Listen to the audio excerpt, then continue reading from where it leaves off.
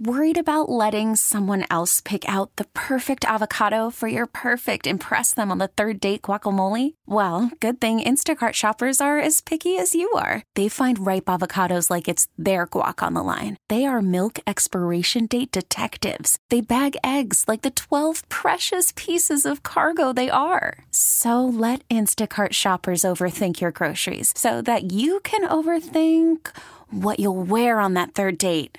Download the Instacart app to get free delivery on your first 3 orders while supplies last. Minimum $10 per order. Additional terms apply. The following program is brought to you by the Preferred Home Team.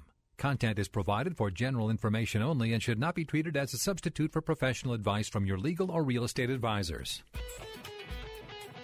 Welcome to the Real Estate Radio Hour, a forum of ideas, plans, and expert advice on all things real estate. Andy Prasky with RE/MAX Advantage Plus was named Super Agent by Minneapolis St. Paul Magazine. Chris Rooney of RE/MAX Preferred is a lakeshore and luxury home specialist. Together, they cover the Twin Cities. This combined dynamic duo has sold over 2,000 homes, ranked in the top 1% nationwide, top 10 in the state of Minnesota, and still have time to get together every Saturday to talk about real estate. Here's Andy Prasky and Chris Rooney, Denny Long, and the Real Estate Radio Hour. Hey, good morning. Welcome back to this portion of our real estate show around every Saturday here on CCO in the 10 o'clock hour. Chris and Andy, good to see you guys. And I, again, will ask you how your week was in real estate, that is. We'll leave it at that. We'll leave it at that, yeah. Well, yeah, after last week's show talking about the Nisswa market, boy, I had the itch to go start looking for a cabin, I tell you. I was with you there. Yeah, me too. Yeah, they were talking to us, I don't know, Chris, if you caught the show, but they towards the end of the show, they were talking about the different, neat features and how there's actually an economy up there now, and there's all these exciting things going on that are beyond just, sitting on the lake. But what was kind of cool is they were talking about the ability to find the lakes that have, you want to sit on the dock and read the book, or do you want to, water ski off your dock, kind of or boat over to a restaurant or a bar. And apparently they have all of that. So, and that's why you have an agent too. I mean, because seriously, if I'm going up in that area and I'm thinking I'm getting on a recreational lake, and all of a sudden it's the rowboat lake, that's not going to be a lot of fun. That happens a lot up in Hayward as well. Yeah. So we wanted to thank Brent and Mark again. And anybody that wants to get a hold of those guys, you can reach out to the show here, or send us an email. Prasky or Andy@Prasky.com will come right, and I'll make sure that they get your info and get you on one of those cabin searches. But you did ask us a question how the week went. And are you going to answer it? All the way around the barn, and I still haven't answered the question yet. You have. The week was actually really good. The weather, I think, really made a difference with this nice sunshine. I has guess. Really affected everybody in a good way. The interest rates, Danny, I'm telling you, I'm a little concerned still that the rates have slowed down the momentum. People almost like doing the old let's wait and see if they go back down, kind of a pause. Yeah. I don't think they're gone. I don't think the buyers are gone. I think that they're just on pause. Yeah, it's kind of a rate shock, in a way. And I think I don't care whatever side you're on, politically, the whole election thing, you just don't know. And people are just kind of nervous on what's happening. There's a lot of stats out right now that the market is shifted, and prices have gone down and all of that fun stuff, and people are scared. But I call it our stat is kind of like boots on the ground stats. Yeah, it's what we're seeing every single day and what's happening. And the one thing that I saw, and I don't think it's not kind of followed through yet, but it is. I saw a lot of real good action on the upper bracket end of homes. Now, everyone's saying, they're reducing. Yeah, they are, but this is when people are buying too. So there's a lot more that are going. We just got rid of one. We're real close on another one, and we've got 2 appointments on upper $1 million, almost $2 million homes, and that, I don't know. To me, that always signifies something that it's not gone yet, because those people usually don't make those mistakes. Well, and I've always wondered about so let's say you've got $2 million cash in the bank. Why would you go buy a $2 million pay cash on a house unless you were scared of the other investments that were out there, or maybe you felt uncertain about what's happening? And so the one thing you do know is that you want to live in a beautiful house like that, so it makes sense to you to maybe make that investment. So I do see a lot of that kind of logic going into play. When markets are vulnerable, housing or cabins or things seem to be a great way to, kind of hide away from the marketplace or the vulnerability of a market. But, it's one of those things that you get into how much do you spend versus, like what's interesting to me, I'd love to see the stats on this. Like how many of the houses under 500 are financed versus the houses over 500? And I think it'd be significantly cash heavy on the over 500. And everybody's like, well, how do they afford the payment on a $2 million house? They don't have payments. And it's pretty crazy. Well, they do have payments when you put taxes and insurance and actually maintaining that place. And you could have $3,000, $4,000 a month just in maintenance and taxes and, somebody mowing the grass and, keeping it looking nice. That's what I said. I was with a client, and we were talking about, their home that they want to sell. It was a second home. Mm-hmm. They don't owe anything on it. But they said, it's just time to kind of go. We don't spend much time here. And I said, well, what does it cost you? I mean, no payments, almost $7,000 a month to run that house. Wow. To be able to you think about that. And that's what I think sometimes you start getting into. There's a great example of a house that I've seen that the price just continually went down. I mean, this person had to have about $5.5 million into it. We got it. It went down, down, down, down, down. I mean, it ended up selling for $1.5 million. But the reason it did is because once you start getting into that those $5 million people, can throw away $7,000-$10,000 a month, no problem, on maintenance. But the people that are at $1.5 million, this sounds crazy, but I mean, no, but it's the truth. Yeah, I think it's good to talk about. It's interesting. And so what happened was that house maybe should have sold for $3 million, but those people are like, no, and then finally someone grabbed it but it's the maintenance.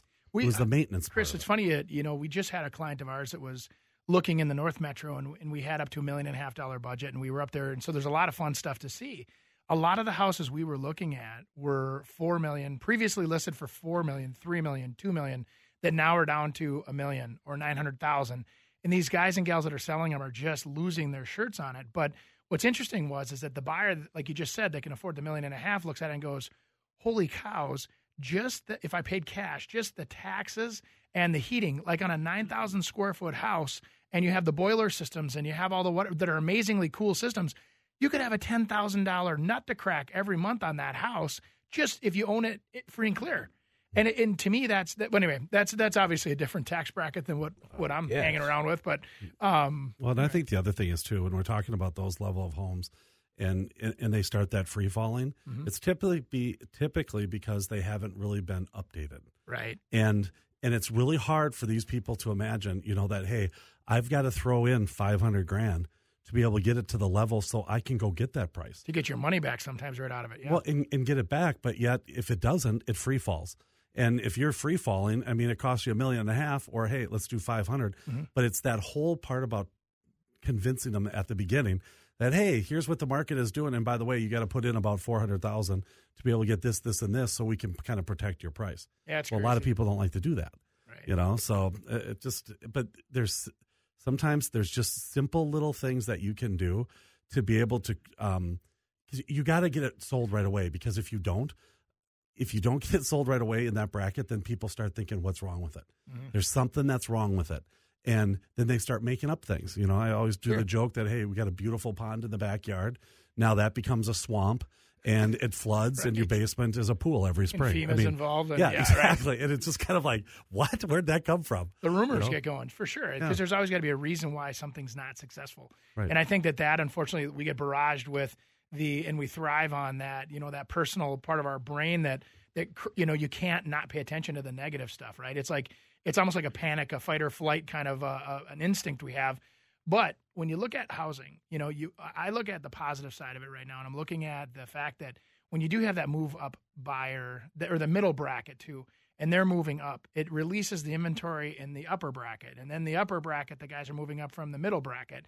And all of a sudden now we're starting to see some more single family homes for sale. But, Denny, when we come back from the break here, I think one of the things we should talk about is the baby boomers and how they've changed a lot, and how we're anticipating them changing our housing economy. Got to hear that. Good. All right, let's take this break. We'll do that. We hope you stay with us here in the Real Estate Show.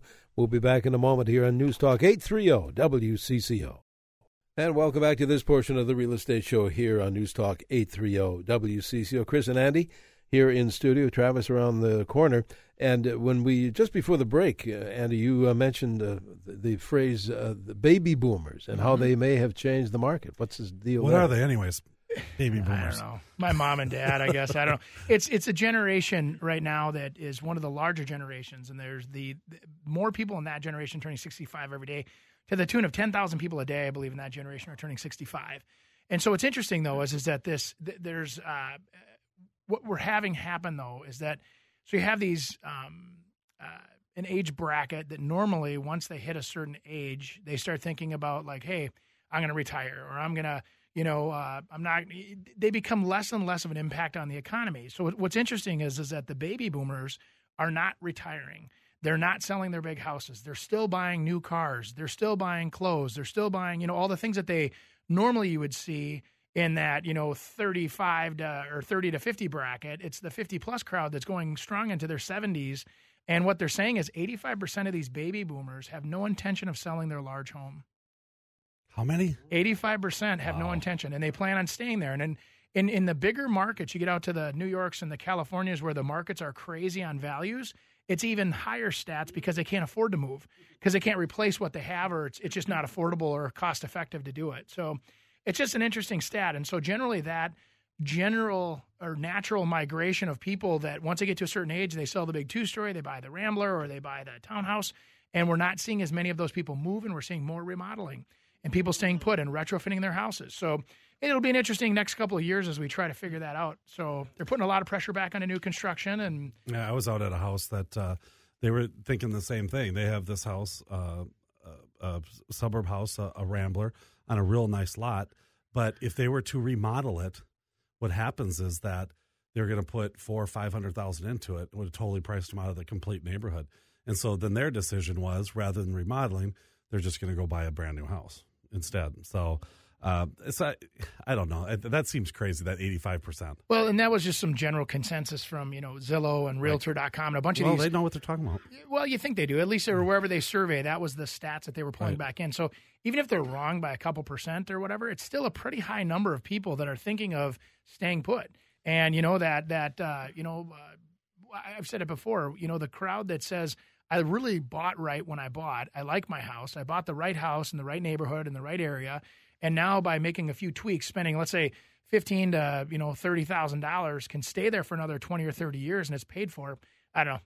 It's kind of nice. Well, earlier this week, I actually gave Andy a call, and we started talking about my idea, because I came up with it because I've been hearing over this time. I mean, these really nice luxury homes that people want to build, but they want to have that extra area for the parents or whatever. So I started thinking more and more, and I'm like, why couldn't we kind of develop a development that it actually was a bunch of duplexes, but they looked like totally single family homes that you couldn't even tell the difference if they weren't. But then you have the flexibility of, say, you want an older child Adult to stay children, in that. sure. Yeah, that is totally separate. You have your aging parents in there. Yep. What if you just wanted to rent it out for some extra income? Yeah. Or you want to do it as a VRBO, or it was guest quarters, when they came on extended visits. Yep. I just think that creating some flexibility, and I think that's what we're talking about here, because maybe they don't want to move out of their homes, but they're going to need some help somehow, somewhere. So there's been some of that done in a lighter scale, not quite as grand as what you're saying, but where it's kind of this is for mom and dad, the next generation homes. I think there's a few of them out there that are trying to do it. And what's interesting to me, Denny, is that a lot of these cities seem to not really be excited about it. And I don't know if it's a matter of they don't understand how to zone it, or it doesn't conform with their traditional zoning, or if it's a matter of I don't want that behind my house. That's what it is. Yeah, and so I'd love to see, if there's even some cities that are out there that would ever email our show, I'd love to talk to them about putting together a collaborative project like you're talking about, because we've got builders that would do it. We got consumers listening to the show that talk about it all the time.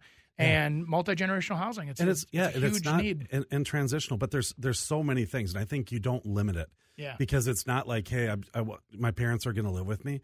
Maybe some people have, an aunt from wherever that wants to use it every once in a while. Or, hey, once I start getting older, maybe I'll rent out the big side that I was in, and then I'll just keep the smaller side that we rent out, and then you can kind of keep your house. Or what about transitioning into kind of an estate plan? Mm-hmm. You know, that, hey, we're going to transfer this over to our kids. Mm-hmm. You know, a lot of people are doing that right now. The kids and the parents are, you know, kind of in the smaller area because they don't need it all and they're maybe traveling, and the other ones are on the other side. So no, I think it's a great, fantastic idea. I think that there's just to find a quote development that would accept and look at that is the challenge. And I think that there's a lot of infill lots and houses that are in the proper here in the city that would allow that to happen, no problem. But it's like the suburbs. Think so? That's when the complaints come, though. Yeah. You know, in the neighborhoods, and they have to say it. Hey, well, but if I'm converting a triplex to a triplex, it's no big deal. I'm building something that's a little more suitable for today's market. What are the complaints? What kind of complaints are you talking If you want to try to do that, like an infill project, what Andy's saying is that there's lots within an area or a decrepit, house, horrible house that you want to tear down. Well, usually, if it's a single family neighborhood, they want a single family. One unit put in there rather than a duplex. In Minneapolis, so you'll see a lot of that where they pepper in. They'll have like a duplex next to a regular single-family home and whatever, and it works. And that's why I know that it could work. And I think that the development you're talking about creating could be a wonderful concept where you don't have to do it, but if you wanted to, it's available. Right. And so, because I've always been a big fan of having income-producing properties, and especially the one you live in. I mean, you think about being a farmer and having land, and you can generate income off of your own. Same thing with a house. What's wrong with having a young family that moves into a house, or, let's say it's a single female, she buys the house and decides to get married, have kids, and then they turn the other side of the duplex into an extension of their house. And then when they get older, they turn it back into a rental property. And we see now what the big craze is, and that's why duplexes have shot up so high in values. Travis Whitford's going to be with us too. But you see that as well from a duplex standpoint, that people are getting into those duplexes, living on one side and renting out the other one. They're just a lot more flexible. Oh, yeah. I've been doing a lot of investment property purchases or first-time buyers that are looking to buy duplexes so they can have that rental income to help make their mortgage payment cheaper. I mean, I haven't seen this much multi-unit activity in the last couple of years that I've had in the last couple months. Totally. And I think this whole concept is like, the fear is from neighbors is that there's going to be 72 cars that are parked in there and 7 swing sets out in the backyard. I'm thinking of a different concept from that. And I think that's what a lot of people are doing right now on the duplex part of it. Well, but owner on one side, renter on the other, there's a different set of rules. It's got living with your parents. You know what I mean? It's like they're not going to let you get away with much. It's when it's the offsite, or what do they call that phrase, where it's the non-resident owner, that it's strictly a rental property or VRBO, it'd be different. You know what I mean? There'd be less visibility by the owner, in that circumstance. So I do understand that being viewed differently. I'm on to something is what you're saying. You're a genius. Okay, thank you. Well, on that note, let's take a bit of a break here and be right back. Stay with us. This is the Real Estate Show. We are around every Saturday here on CCO in the 10 o'clock hour. And after this break, we'll be back with more here on News Talk 830 WCCO.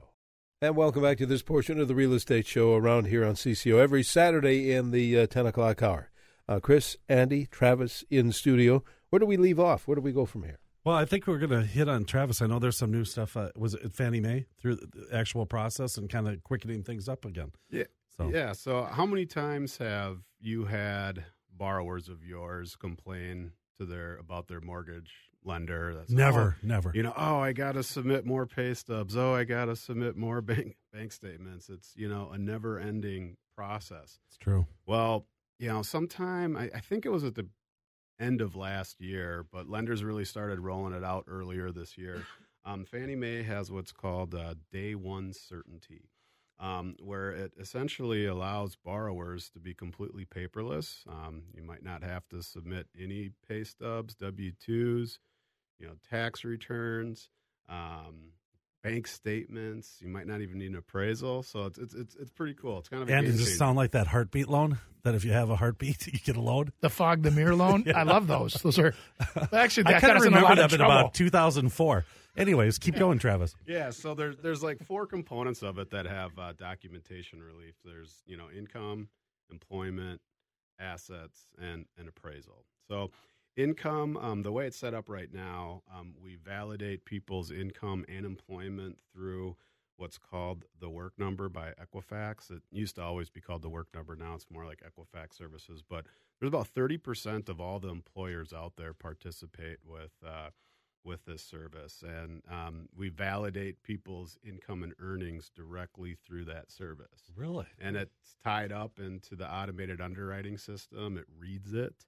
And it accepts it, tells you what income that they say, and you're good. You don't have to submit any pay stubs or nothing for that. Now your employer has to be participating with it. If they don't, they can do a manual outreach to the employer and have somebody fill out a form, and then they kind of compute it, or they kind of generate it on a computer format that's acceptable. Also for assets, they can opt in through a service called Account Check. And basically, they provide their username and login to their banking institution. And the majority of all the banking institutions are participating in this. So you have to be able to have online banking. That's number one. So like all the big banks, the Wells Fargos, the U.S. banks, they're all participating in it. And you just give them. You just provide your username and access, and it allows the lender to basically get 60-day transaction histories of your stuff, and it analyzes deposits, it analyzes, balances, and it lets you know if you need to validate anything or confirm a large deposit or not. And the other step is appraisal. If this day and age, like every single appraisal that's done out there gets put into a collateral underwriting database, more or less, and every single appraisal and comp is being analyzed by a computer. And when you run a loan through the automated underwriting system, and there's enough data in that neighborhood and that property, and it likes the value, you don't even have to get an appraisal anymore. So it saves out. Think of the time. Oh, you're not kidding. Yeah. And the frustration, because I was joking, obviously, but you do get that a lot and say, oh, geez, it lasted a little too long. We need all new bank statements again. Yeah, I mean, like... You guys aren't doing that to be mean. I mean, that's what they're requiring. Right, yeah, there's a shelf life with pay stubs and bank statements. They can't be sold. Somebody, pre-approves or gets qualified, 3 months ago or something like that. I mean, and we have pay stubs, bank statements from 3. We need new ones. Now with this, I mean, the computer, as long there's an expiration date. I think it's 120 days for the income piece. The bank statements, we get allowed a 90-day window to constantly refresh those bank statements. So just it's slick. I know a lot of times people get are like, wow, freaked out about applying their username and passwords to this account check place for the assets, but kind of think about it. I mean, these banks have opted into working with them. Right. So do you think they went through pretty rigorous security tests to make sure that, be safe? And I mean, how safe is emailing me a bank statement? I mean, if you don't delete it out of your sent item, if somebody's in your email, they can find all that stuff, So this is a brand new process. Is this for FHA or conventional VA? Or? It's just only for conventional financing right now, through Fannie Mae's underwriting systems. So the two main underwriting systems are Fannie Mae and Freddie Mac. Now, it's only a matter of time. We have a feeling that next year, 2, 3, FHA is probably going to adopt to this. Freddie Mac, I'm sure, is going to be adopting to this here pretty soon. But yeah, I'm pretty excited about it. Borrowers, I think, are going to be extremely happy with it, not having to supply as much information and just make the whole loan process like so easy and simple, and I'm really excited. And it's not going to work for every borrower, depending on how they get paid, how long they've been at the job. But there's a lot of borrowers that are going to be able to take advantage of this and be like, really? I just got a mortgage? That's all I did? Sweet. Yeah, no, that's neat. I'll tell you. That Andy and I were talking, we were actually coming to the show together, and we were talking about all these abbreviations and stuff that we use and, CMAs. And I mean, now I'm hearing him talk and, Fannie Mae and Freddie Mac. And I think it is kind of interesting. I think maybe sometime we should do a show kind of on what all these things actually are, because I think people get wrapped up in, and what the heck's a Fannie and Freddie? Well, a perfect example is that I was shadowing one of our newer agents on the team, and they were talking at an open house, and I stopped the person, of course, not to embarrass him, but I looked at the customer that was walking in, and I said, do you understand what the agent just said? They go, not really. And I said, sometimes we need to stop and understand that we're trying to help you figure out what your house is worth. We want to help you figure out, what's the maximum way to get the most amount of money out of that house for you, and give you the time that's appropriate for you to prepare or decide that you don't want to prepare. And, that's really our job. Our fiduciary responsibility as agents is the loyalty, obedience, disclosure, confidentiality, reasonable care, and accounting. And beyond that, it's just a good old sense of we need to take care of our customers, and that when somebody asks us what's a house is worth, we need to tell them what it's worth or what they can do to maximize their returns. And I think that's, and again, I always go to picking on the way that the advertising is being done now, but you look at the way social media and some of the ways that they can sell houses, and we'll buy your house and we guarantee and all this other stuff. What I'm really concerned with in those propositions is their fiduciary responsibilities to the consumer. When they say things, like they benefit this or you benefit that. And I always say the disclosure should come with an ad that runs with a claim like that. First of all, they should say how many of those houses are sold on that program within your sales per year. So if you don't do a guaranteed program more than 25% of the time, you shouldn't be able to talk about it. Or if we'll make you a guarantee, or we'll make you an offer, or we'll make you a whatever. There's lots of these companies that are coming. And what's the reality is this: they're offering you wholesale so that they can make a profit on you. So when they say they're not, make a profit. Well, but I know that. But when you lead off with saying programs that don't benefit the realtor, they benefit the consumer, or some of those other ones that are out there, it really upsets me, because it obviously benefits the person that runs a commercial. First of all, they have to pay for the ad. They have to pay for those commercials. They have to pay for the whatever. And I'm not trying to pick on anybody, but I'm just saying that the consumer sees this stuff and they get confused, and it's not right. They really should. If anything else, if you listen to one of these, fast pitch kind of situations, I want you to listen to somebody that's honored or a respected realtor in that market as well. Get more than one opinion. Don't just listen to the fast pitch. Listen to the traditional real estate agent too, that'll show you exactly what your house is worth and show you, hey, you're losing, or you're putting $60,000 in their pocket by taking advantage of that program, or you're leaving money on the table. And I think that's just my, I don't know. Right. And I'm not trying to be snide. I get upset when people get taken advantage of, and this bothers me. Yeah, but some people don't want to. There is some people out there that don't want to deal with the hassle of it either. The convenience. I get that, but it's just you're paying $8 for a Coke when you do a program like that. That's all I got to say. All right. Tell you what, let's take a break and cool down a little bit. We'll do that, but we'll be back with more of the Real Estate Show here on News Talk 830 WCCO. And welcome back to this portion of the Real Estate Show, around every Saturday here in the 10 o'clock hour on WCCO. Chris, Andy, Travis in the studio.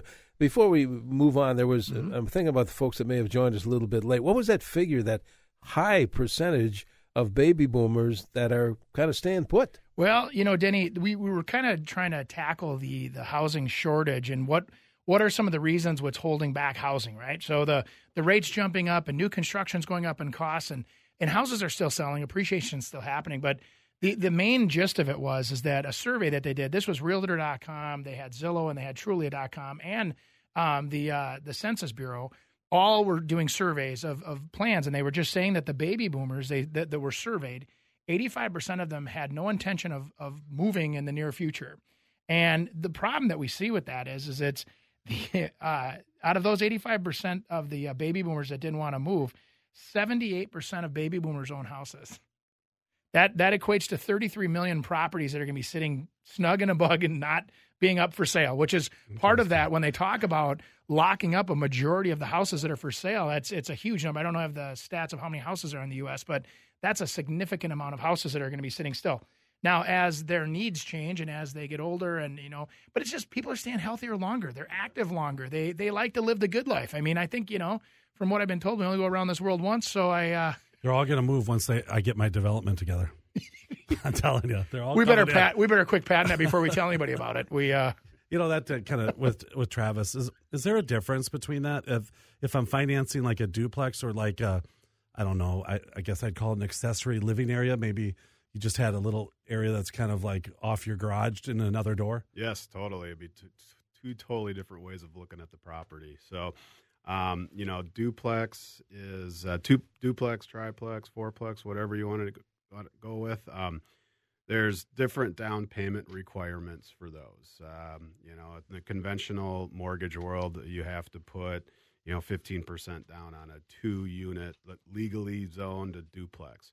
Now, if something just has an accessory unit, that's more treated as a single-family home with an accessory unit. So you would be able to find that or finance that, traditionally. Now, there's a difference because of interest rates and down payment. Down payment, interest rates, et cetera. And, I mean, if you were buying an accessory unit and you wanted to rent out that unit, you could not use rental income from that to qualify. To qualify. Okay, yep. So could you define accessory unit? I mean, are we talking about like having a kitchen in the basement where mom and dad live down in the lower level, but it's completely open, there's no security to it, it's open flowing with the rest of the house? Or what are we talking about? Yeah, one main entrance with, like a mother-in-law apartment, so to say, or maybe you got like a little apartment thing above your garage or something like that. A duplex means there's 2 entrances.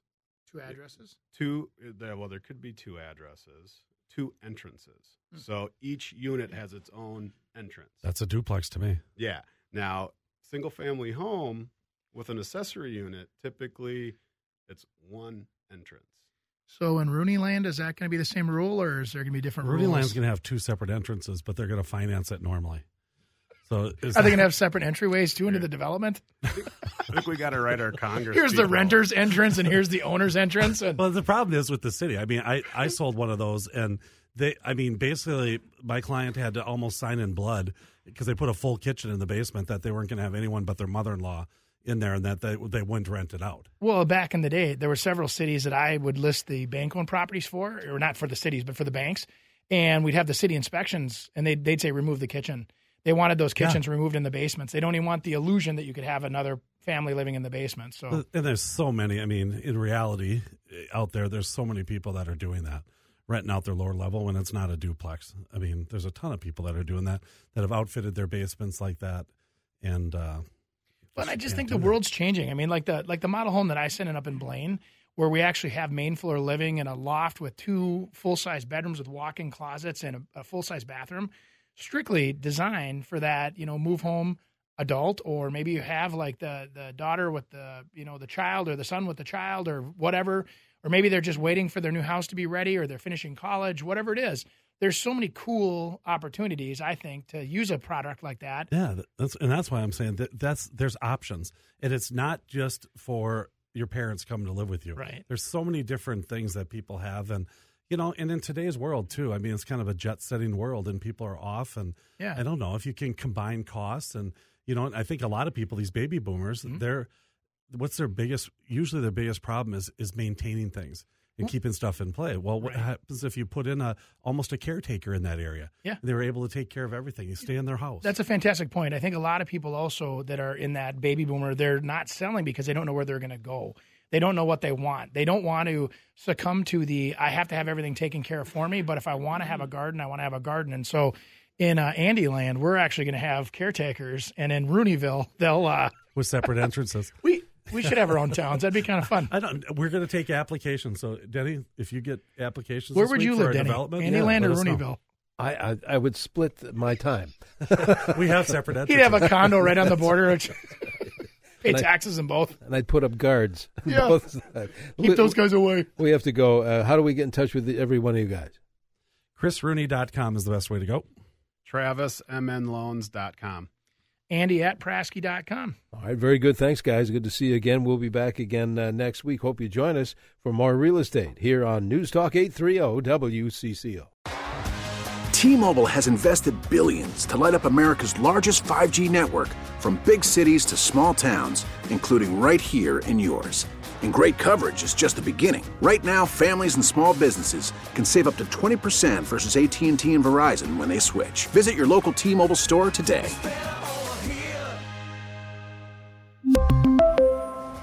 Plan savings with 3 lines of T-Mobile Essentials versus comparable available plans. Plan features and taxes and fees may vary.